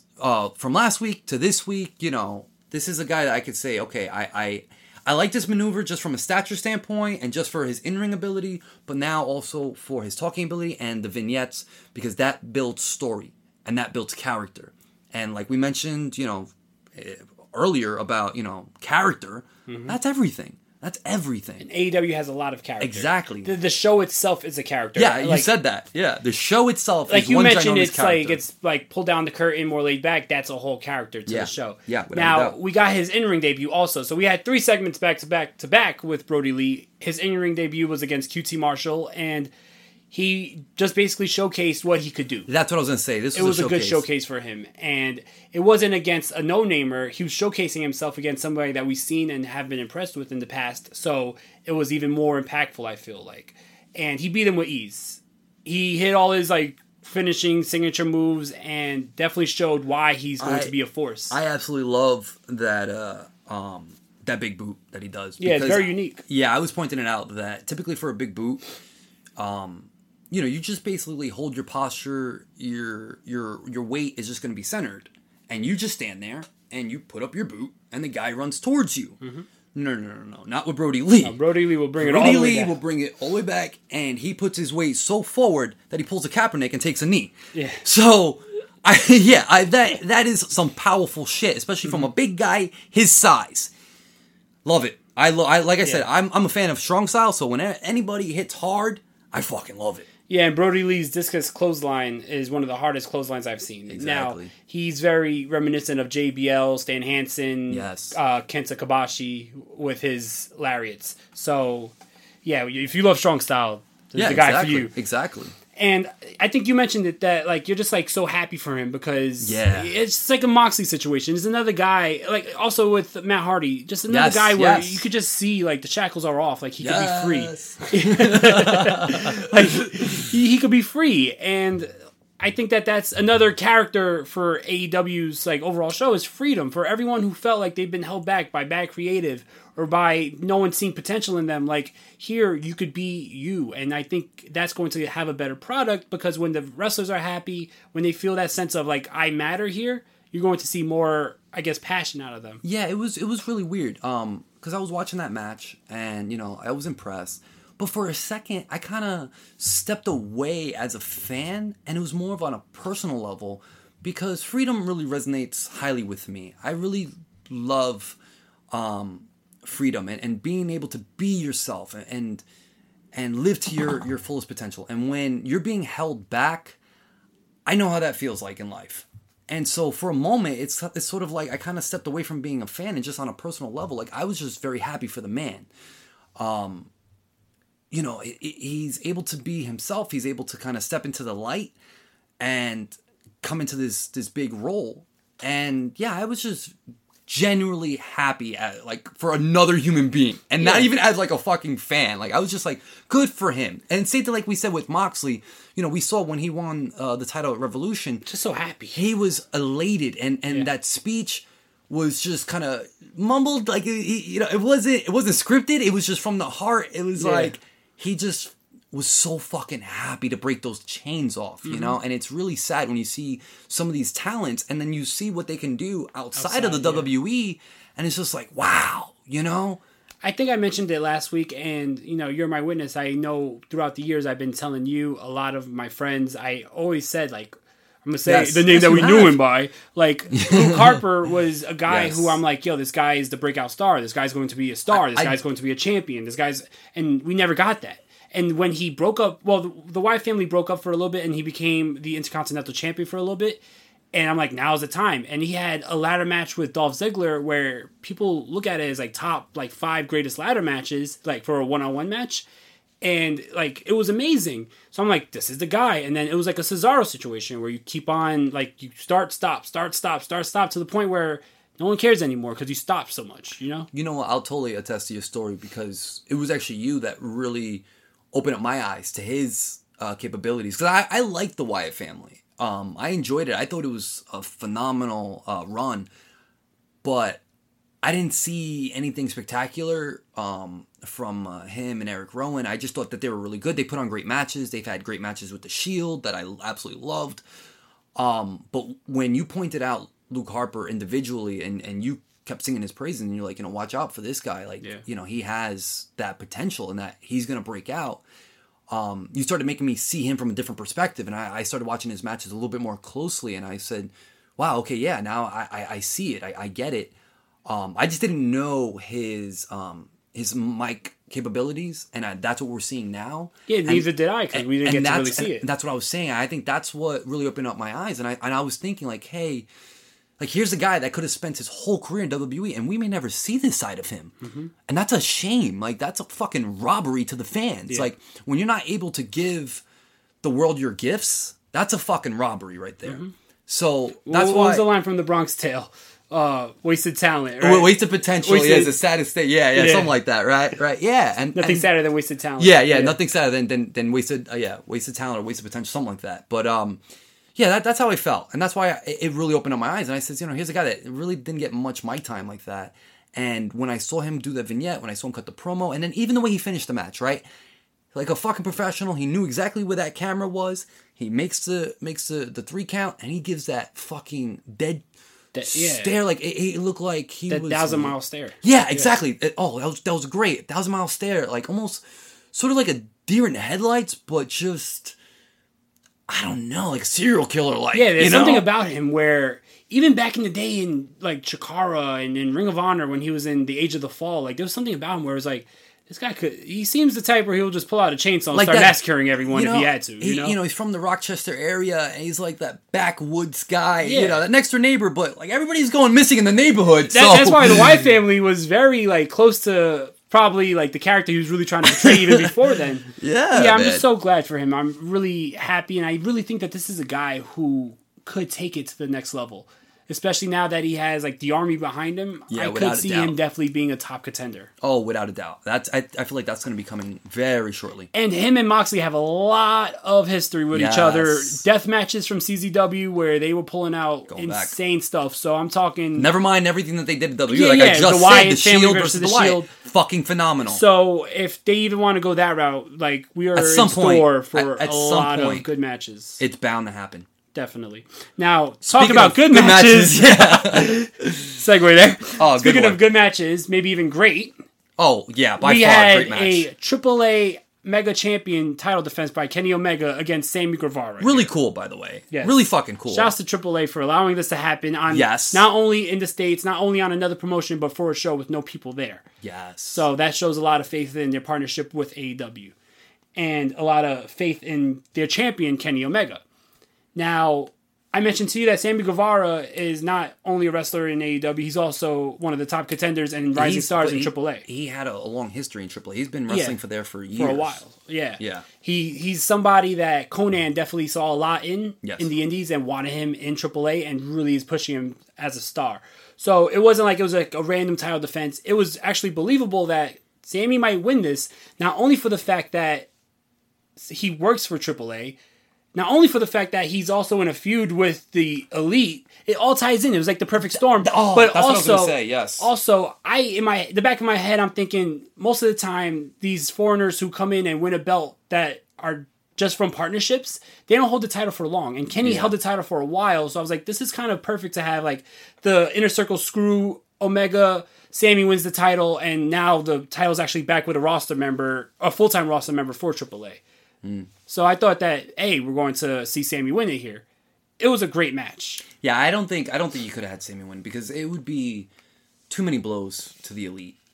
You know, I understand everything you just said, and yeah, that completely makes sense. But in my mind, I couldn't even go there because we saw what happened a couple weeks ago with Nick Jackson. They also took the loss last week, even though Matt Hardy came out. Hey, they still took the loss. Yeah, you know what I mean. So they've been losing in the exchanges with the Inner Circle. Plus, they're at a deficit when it comes to blood and guts. Right? Whenever that happens, they're going to be at the deficit. So I don't know if you keep on making Inner Circle. I don't know. Like it just would have been too much, in my opinion. But nonetheless, I'm huge on Sammy G. Mm-hmm. Huge since the first time I saw him. I've been a fan of this guy, and you're seeing him blossom. He is a legit entertainer. Yeah. He's not only a great wrestler, but like I said, an entertainer, which is something that I think gets lost. These guys that can actually entertain and that they don't care if they look foolish or silly. Like he's making out with the fucking Brandy Carla. And as silly as that was, it just showed me his commitment. You understand that? He was willing to do anything to entertain and to keep these storylines. And he, you know, even when he came out and he walks into the ring and he's trying to flirt with Brandy, and then Aubrey's kind of like pushing him like, okay, stop. Yeah, stop. Now, not to cut you off, but just want to say that that's something else that Cody, I feel like, kind of messed up on because he didn't really sell it at all. Yes, I was going to say, like, he should have capitalized on that. Dude, he's flirting with your wife, and you're sitting right there watching it, and you're talking about Star Trek. Yes. It's like... Yes. Come on, man. Like, I get it, like, you know, it's a show and whatnot, but, buddy, like, sell it, man. Yeah. Fucking sell it. Especially you guys, it's not just that this is just a guy doing that to you, right? But this is, you know... a group that's like your arch rivals right now, you know what I mean? It's like, so you'd hope that there'd be some sort of emotion there. And that was one of those things that did fail me. Like, I was like, he should have did that. Especially when he's making out with the picture, and he's all like, oh, well, who's that captain on Star Trek? And it's like... Yeah, he's still trying to figure out which... Like, come on, man. Like, Cody, like I said, your geek is showing. Like, it was so bad. But even that, I mean, fuck that. Like, he went up to Brandy multiple times, and he was trying to make a move on her. And I was like, okay, like, Cody's going to stand up, right? Or say some shout out. Yeah, like, don't cross the line, man. Exactly, or come down there, you know? I don't know. Maybe because of the limit of 10, he couldn't. I don't know. Yeah. But Possibly. But anyway, nonetheless, I want to get back to this match because it was just fucking phenomenal. I thought this was absolutely a great match. And, you know, again, like, doesn't matter if it was an empty arena. Like, we still got phenomenal wrestling. Definitely. By far to this point, match of the year. No, no, but to be honest though, like Kenny Omega, first match back after the injury, hasn't missed a beat. He's been on a roll, a streak of just amazing matches, and this is just another one to the list because you had the Iron Man match. First of all, he was a part of that 8-man tag match that I said, oh, this is the match of the year. Yeah. Then the Iron Man match. Then the greatest tag match I ever saw. Yeah. This match. Kenny Omega is really, I guess, hearing the comments of people saying, oh, we're not seeing the old Kenny, because lately he's been putting on amazing matches showing that he still has it. I was going to point that out. Exactly that, you know, there was a lot of talk about that, you know, oh, well, was it really Okada? You know, was it really, you know, is it Kenny? Well, really, was it Okada? Did Okada carry the match? Yeah. Exactly. You know, I think there was no denying that he was a great wrestler, but I think people started to question his superstardom or being considered the best bout machine. Yeah. And exactly like you just said, is that we are seeing a string. And I don't want it to get lost in the shuffle is he is dealing with injury. And we just talked prior, about an hour ago, about Aaliyah and that situation. And, I understand she's a small, female, whatever. But still, nonetheless, here's a prime example of somebody that is going through injury and they're still putting on fucking phenomenal matches. Yeah, we're not just talking about the damn pinky, all right? Because even during Revolution, he had his shoulder all taped up from the match that he had a couple days before with Pac. So, well, that's what I'm saying. He's definitely dealing with things. It's more than just what you see, okay? Because a lot of guys, they don't want their injuries exposed or to be known because then it's going to be like, all right, we're going to... Well, not just that, but you start to be written off a little bit more. Now, granted, he's in a prime story, but he might have less matches. It is going to be very weird how I'm going to compare these two. But it's like Mickey Mantle. Mickey Mantle would just bandage up, put his jersey on, and go out and play. No one would know that he's really breaking down. Yeah, but everybody knew in the locker room how it would take him hours. He had to take ice baths. I mean, his preparation was ridiculous. The Mickey Mantle of AEW. The Mickey Mantle of AEW. All right, I don't know if I go that far, but... But yeah, he's definitely showing that... I think it definitely lit a fire under his ass. Oh, no, I'm not going to just let my whole legacy be thrown away I was carried to my great matches. I'm going to show I am the best wrestler in the world, which he's been showing. Yeah, and I also thought this was also another great showcase of Sammy G and why I sing his praises and why I say that this kid very soon is going to be a top star in this business. And when I say business, I don't mean AEW. I'm talking about in the wrestling world. I see a hell of a lot in Sammy G. Mm-hmm. A hell of a lot. Like I said, I made the comparison of him being a young AJ Styles, but I think he's more of an entertainer than AJ. Oh, definitely. At this point in his career, definitely a better once he tightens up on him as a character and him on the mic, that's the only thing I will say. Where right now AJ hasn't beat, but granted AJ has many years, and AJ wasn't phenomenal on the mic when he first started as well. Not. So there's definitely a lot of room to grow. But all I'm saying is right now, his potential is just ridiculous. Ridiculous. I just want to point out that we've seen Sammy Guevara in the match with a lot of top stars. Yes. He is definitely... Well, he's always tagging with Jericho. He had matches with Cody. He had a match with Moxley. He had matches with Dustin. Not once did I ever feel like he didn't belong. Not once did I ever feel like he couldn't carry his own. Nope. He always is holding his own in those matches with these top stars who have years on him. And that says a lot because we've seen other times where it's a top star or a veteran versus a younger guy and it's it looks like this is a weird matchup here. Mm-hmm. We don't see that with Sammy. I think Sammy definitely is going to be a megastar. I also want to point out that he does wrestle often. Yeah. He's on almost every show. Mm-hmm. Very rarely does he get a night off. He's very reliable. Yeah, he is.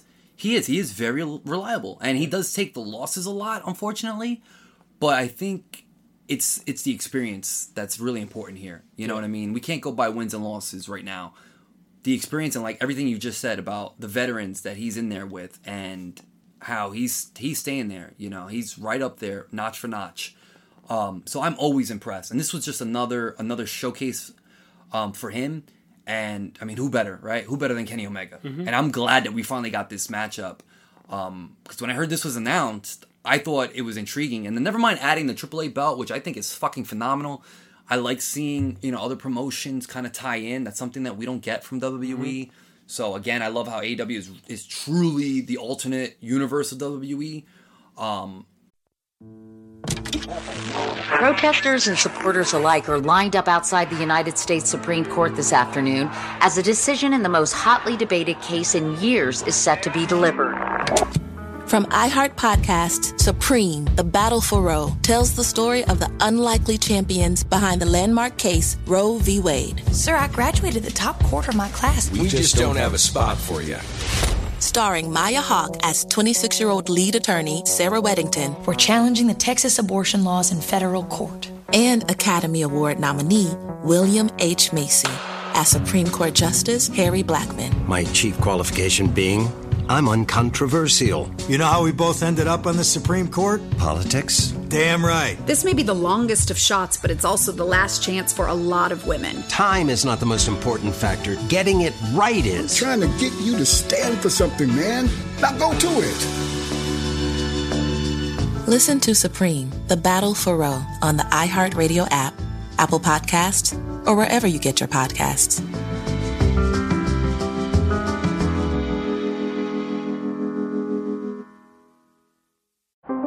how powerful is Cox Internet? So powerful that one day, your daughter will be able to simulate a soccer match against some of the world's best players right from your backyard. Get gig speeds powered by fiber from Cox. It's internet built for tomorrow, today. Internet delivered through Cox's hybrid fiber coax network. Speeds vary and are not guaranteed. Cox terms and other restrictions apply. And so this is just one of those examples. So there was just so many greatness about this match that I just truly enjoyed. And like I said, even what Sammy was doing, outside the ring and being a goofball, but still nonetheless being entertaining. Yeah. And I think that will go very far for him. And I you know what? I'll give a lot of credit to Jericho. I know Jericho influence is instrumental. Hope I said that word right. I pulled out so many big words tonight. We talked his praises in the past. Yeah. And I know that when it comes to showmanship and entertainment, I mean, come on, again, who better than Jericho, right? Exactly. So I'm sure a lot of those things was his idea, probably the fucking faces on the chairs and whatnot. Sammy did the things with the sign, so it made perfect sense. It fits perfectly. And exactly, we saw Sammy first coming out with a fucking panda head on him, and now we're starting to see a whole different character, right? Coincidence. He aligns himself with the Inner Circle, with Jericho, and we see this evolution of a character. Now, not just a great wrestler. Yes. Now, talking of Jericho. Yes. Talk of Jericho. But give him a free shout out there. Shouts to the podcast. No.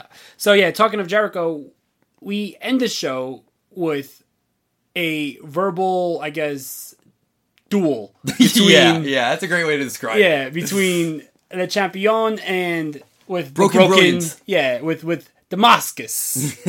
Yes. Now, we've seen that Matt Hardy has supernatural powers here. Oh, I love it. He started out in like the triple deck area and then starts transporting throughout the arena. I just wanted to mention that when I first saw him up top, I was like, wait a minute, isn't this supposed to be face to face? Does he have a mic up there? That's what I was like, oh my god, it's going to take him forever to get down. I was like, what the fuck? I thought maybe it was going to be a back and forth from Jericho down in the ring and Matt Hardy. Yeah, which I was not going to be too keen on. Really? Dude, they said face to face. But this was fucking brilliant. Yeah, now I know a lot of people, a lot of traditionalists are probably going to look at this and be like, oh, this is too hokey, this is too out there. But you know what? Wrestling has always been about suspending your disbelief. Or, I don't know if I said that right, but yeah. I'm not saying anything right. Yeah, guys, come on. But, y'all already know. So, if you know the Broken Universe, this is right out of Matt Hardy's playbook. Yeah. We've seen him do a lot worse than transport his body. So I love this. I love that they keep on integrating.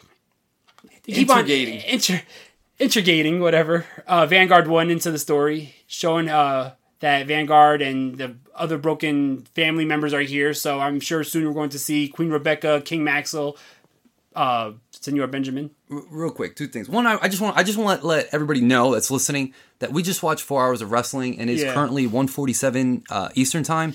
Yeah, we're doing this right after. Excuse the fucking the language and speech here. Yeah, it's not going to be to Webster's probably his standards. Right. So we're doing our best here. Right? It's been a long day and a lot of wrestling. Another thing I did want to say. About your mentioning about suspending your disbelief, right? Now, here's the deal. In as a writer, and specifically as a screenwriter, but writing in general, is you want to give... you create a world, right? And then you want to stay within the parameters of that world. Using that as an example with Matt Hardy, he already built this idea, this world, right? The same way as WWE's done with Braun Strowman. But that's another situation I'm not really keen on. But... he kind of already established these powers per se, right? So I feel like you just you take it for face value. You take it for what it is, that this has already been established and these are the parameters and he's just moving within those parameters. So I personally as a tough critic, and I critique a lot of things. I have a very critical mind, and I also am a realist. I like things to be as real as possible. But when, like I said, with story writing, like, I'm totally fine with it. This is awesome. And, you know, if you're a traditionalist, I get it and whatnot, but guess what? Most of the stuff was bullshit as well. Yeah. All right? A lot of the stuff back in the day was bullshit. So come on. Like, you just get with the times and you just take it for what it is. Now, if you tell me that Matt Hardy was just regular Matt Hardy and then one day he starts doing these magic acts, well, then that's a little fucked up. You know what I mean? Like, that doesn't make sense. This? Exactly. But I'm sure everyone... It just went viral. It's been on TMZ. Everyone knows the Broken Universe. Yeah.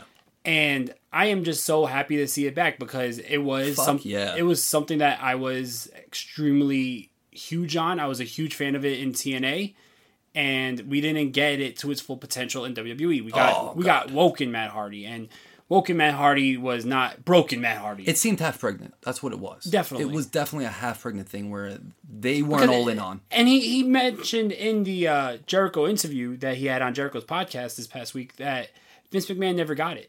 That's why. So it was like having to pull teeth just to get some of the things passed, just for like some of the segments. And then once he did something that Vince McMahon liked, it was like, we got to do it 1,000 times. Like, you know, beating a dead horse. We were going to keep on putting out there. Like when he was like doing the laugh, like, ha, ha, ha, ha. Yeah. It was like, all right, now every time you talk, laugh. And we're going to play it on YouTube. Remember they had like 10 hours of Matt Hardy laughing? Yes, I WWE's the one that put that out.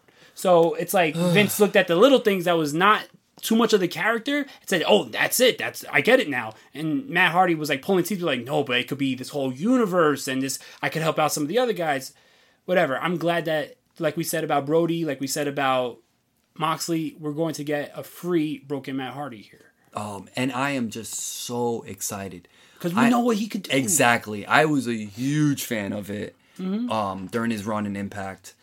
And then unfortunately that kind of died out. I was excited when he went to WWE to an extent. But I knew the writing was on the wall. I felt it. I just didn't think that this was something that they were going to be able to do and do to his full potential. I know how the old man is, and it is what it is. So now I'm glad in a company that is really free range, and I do believe that there is some really good minds there. I'll say certain things about certain segments or, about Cody and whatnot, but I think the Brain Trust, they're really good. And with the story writing, so I am just fucking ecstatic. Especially they already showed that they've already taken that Lucha Underground a path the with the cinematic vignettes. Like I can only imagine what they're gonna do with this. Now I just hope that he continues to add different layers. He's had a long time, and I trust in him that he knows how to recreate himself. So I don't think we should expect the same things we got in the past from Impact. Yeah, and we're not to cut you off, but we're not, because as he explained tonight, and as it's better explained on the Free to Delete web show that he has, he used to be possessed by a spirit and essence called Zenith. And Zenith has been ripped out of him. And by that happening, Matt Hardy died. The Young Bucks, or the Bucks of Youth. Bucks of Youth, yeah, please. The Bucks of Youth helped revive Matt Hardy. And when Matt Hardy was revived, the spirit of Damascus has now taken over his vessel. So now Damascus is not a friendly essence or a funny, humorous essence like Zenith was. Damascus is more cutthroat. Damascus is more darker. So we're going to have a much more darker version of Matt Hardy. There was a moment. That's where the red streak came from. Yeah. I don't remember the specific words, but when he talked about something about pain and destruction, and he said that that's something that he was, I guess, well acquainted with and for 3,000 years or something like that. Yeah, and something that I mentioned to you is this all is coming from his head. And, it's so intricate. This is... You know what? There's no, question about it. This is the most intricate wrestling character of all time. He has a whole Shakespearean story that he came up with that creates this whole character that when you hear him babbling about... Because he was Blinken in the... He was on... No, but not only that, but when he's, explaining the character to Jericho on the podcast... He's like, oh, sorry, what happened is I got possessed by Zenith, and Zenith was in Impact Wrestling, and I'm blah, blah, blah, and now Zenith has left my vessel, so now I've been possessed by Damascus. He's a story writer. And Jericho said, I don't even know what to say. He went on for 3 minutes talking about his body being possessed by these spirits that's been there for thousands and thousands of years. To come up with this thing, this is the most intricate character in wrestling. And to think that this all started with him hurting his back against Jeff. Yeah. That's Jeff so... broke him. Yeah, exactly. Yeah. How that whole thing started, right? Give him some time off. And so the setback, it's funny. Yeah. And then you get the comeback, and it's just so much larger than that little setback. So this is just a phenomenal fucking story. And then his whole character and his whole career, this is a really great fucking story. And I'm just glad that, you know, we're going to see it. And I think we're going to see it at its peak. I think that we're going to get more than what we got before. Yeah, and I am just so glad that we're seeing it just for the fact that Impact Wrestling had it and we seen what it could be because it was the greatest thing on Impact. And then it goes to WWE, and I know he does want to end his career in WWE. He wants to be a Hall of Famer. I know that he wasn't going to be able to have this type of freedom in WWE. So the fact that we get to see this shows that, all right, it didn't peak at Impact Wrestling. It's going to be here. We're going to see more freedom. Because I think that even though he was gaining freedom in Impact, I think that there was still like some guidelines or some like things that he couldn't do. So even though they were like giving him the whole show sometimes, there was still like some definite like lines that he couldn't cross. Where now I feel like AEW crosses the line every week. Let's just go full force with this. So I love this. I love this segment. Yeah, I mean it's great. I mean, just both of them. They're two, you know, talk about intricate characters. Like two top entertainers. I loved it, and they're just battling wits and cleverness and going back and forth, and it was just fucking great. I mean, first off, let me just say it started off great with fucking Jericho cutting a promo on Vanguard 1 and talking about how he doesn't like his beliefs and his political views on political Instagram. views. Exactly. Like, this is honestly, it was that moment that I said, this is like a WCW moment. You know what I mean? Jericho's cutting a promo on a fucking inanimate object. This is fucking phenomenal. So I love it. And only Jericho can make that work. That's what I'm saying. Very few guys can really make that work. You have to be a true entertainer. You know what I mean? And you got to be all in and believe and just go for it. And that's exactly what we got from both these guys. You know what I mean? If you don't believe it, then how you expect me to believe it? And these are two guys that totally believe in their character and believe in the words that they're saying. And it was just fucking beautiful. It was beautiful. I just want to say, growing up, watching wrestling for my whole life, never in a million years would I think that a network television wrestling show, the main attraction on that show would still be Chris Jericho and Matt Hardy. I know. And you know what? I'm not complaining because it was phenomenal. Yeah. This whole show, in my opinion, another thumbs up, a really good show. Yeah, without a doubt. Without a doubt. This was a really good show. And for my final thoughts, you know, I'm really happy about it. I'm just so glad that we're still able to get wrestling. Mm-hmm. You know, who knows what next week is going to bring. Laws are constantly changing. Things are, I don't know, topsy-turvy. But we got to live it one day at a time, and today was a good day. It was definitely a good day for wrestling. We got shows from both companies, and we had good shows. Definitely good shows, and this was a really good show. And for AEW, I wanted to point out that I really loved their incorporation of the vignettes. And this is things that I've been saying I want to see NXT do more. All it takes is 30 seconds to a minute to give me some cinematic showcase of your character, of a feud, something. And we saw that with Darby Allin's vignette, which I love because they're very different. And that's the thing too. I love that they're different. So we get this Darby Allin vignette, you know, with the black and white and the inner circle mask and him still talking about Kip Sabian, and he ties it all in. We got a great vignette by Jake the Snake. I mean, who the fuck better than Jake the Snake to talk, and the angles that they gave and with the fire, and it was great. And then we talked about Brody Lee's vignette. Yeah.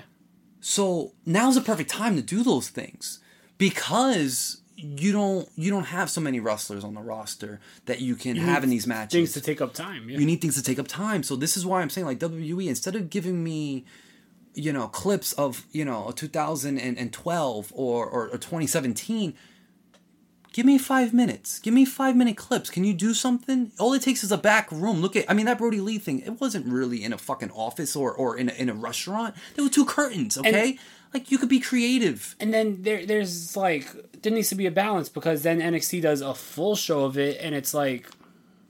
No, but that's not the same. Like I said... There was a lot of character growth and storyline growing with learning the backstories of everything. In their eyes of character development, it's really just reliving and rehashing the past. Ultimately, that's what it was. Yeah. So I just want to say, like, kudos to AEW because I love this. You know, it's phenomenal, and their production, it was great, and it adds to the show. Ready? Show of the week. We weren't able to do this last week, so we weren't. Bring back that segment. Ready? Oh God! All right, save the dramatics. All right, AEW this week for me. Without a doubt. Definitely the more, I guess, well-rounded show. It was a wrestling show where, once again, NXT was a show with good wrestling. Yeah. Obviously, like I said, there was some points like they could have done better. Mm-hmm. Cody in his mouth, but ultimately, it was a really good show. I also like the fact that they added the aspect of an AEW. Add the aspect of the backstage. Yeah, and they're always doing something. Yeah.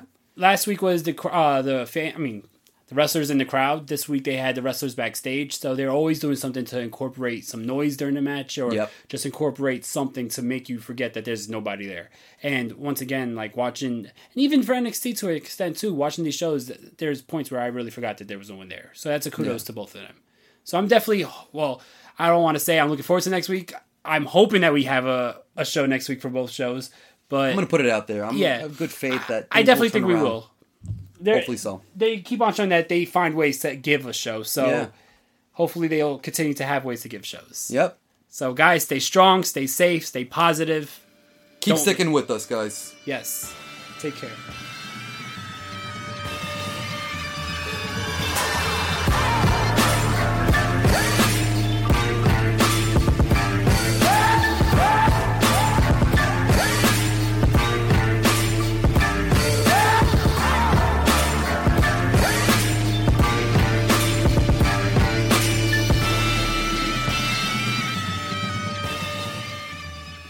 From iHeart Podcasts, Supreme, The Battle for Roe, tells the story of the unlikely champions behind the landmark case Roe v. Wade. Starring Maya Hawke as 26-year-old lead attorney Sarah Weddington. We're challenging the Texas abortion laws in federal court. And Academy Award nominee William H. Macy as Supreme Court Justice Harry Blackmun. Time is not the most important factor. Getting it right is. Listen to the podcast Supreme, The Battle for Roe on the iHeartRadio app or wherever you get your podcasts. How powerful is Cox Internet? So powerful that one day, your daughter will be able to simulate a soccer match against some of the world's best players right from your backyard. Get gig speeds powered by fiber from Cox. It's internet built for tomorrow, today. Internet delivered through Cox's hybrid fiber coax network. Speeds vary and are not guaranteed. Cox terms and other restrictions apply.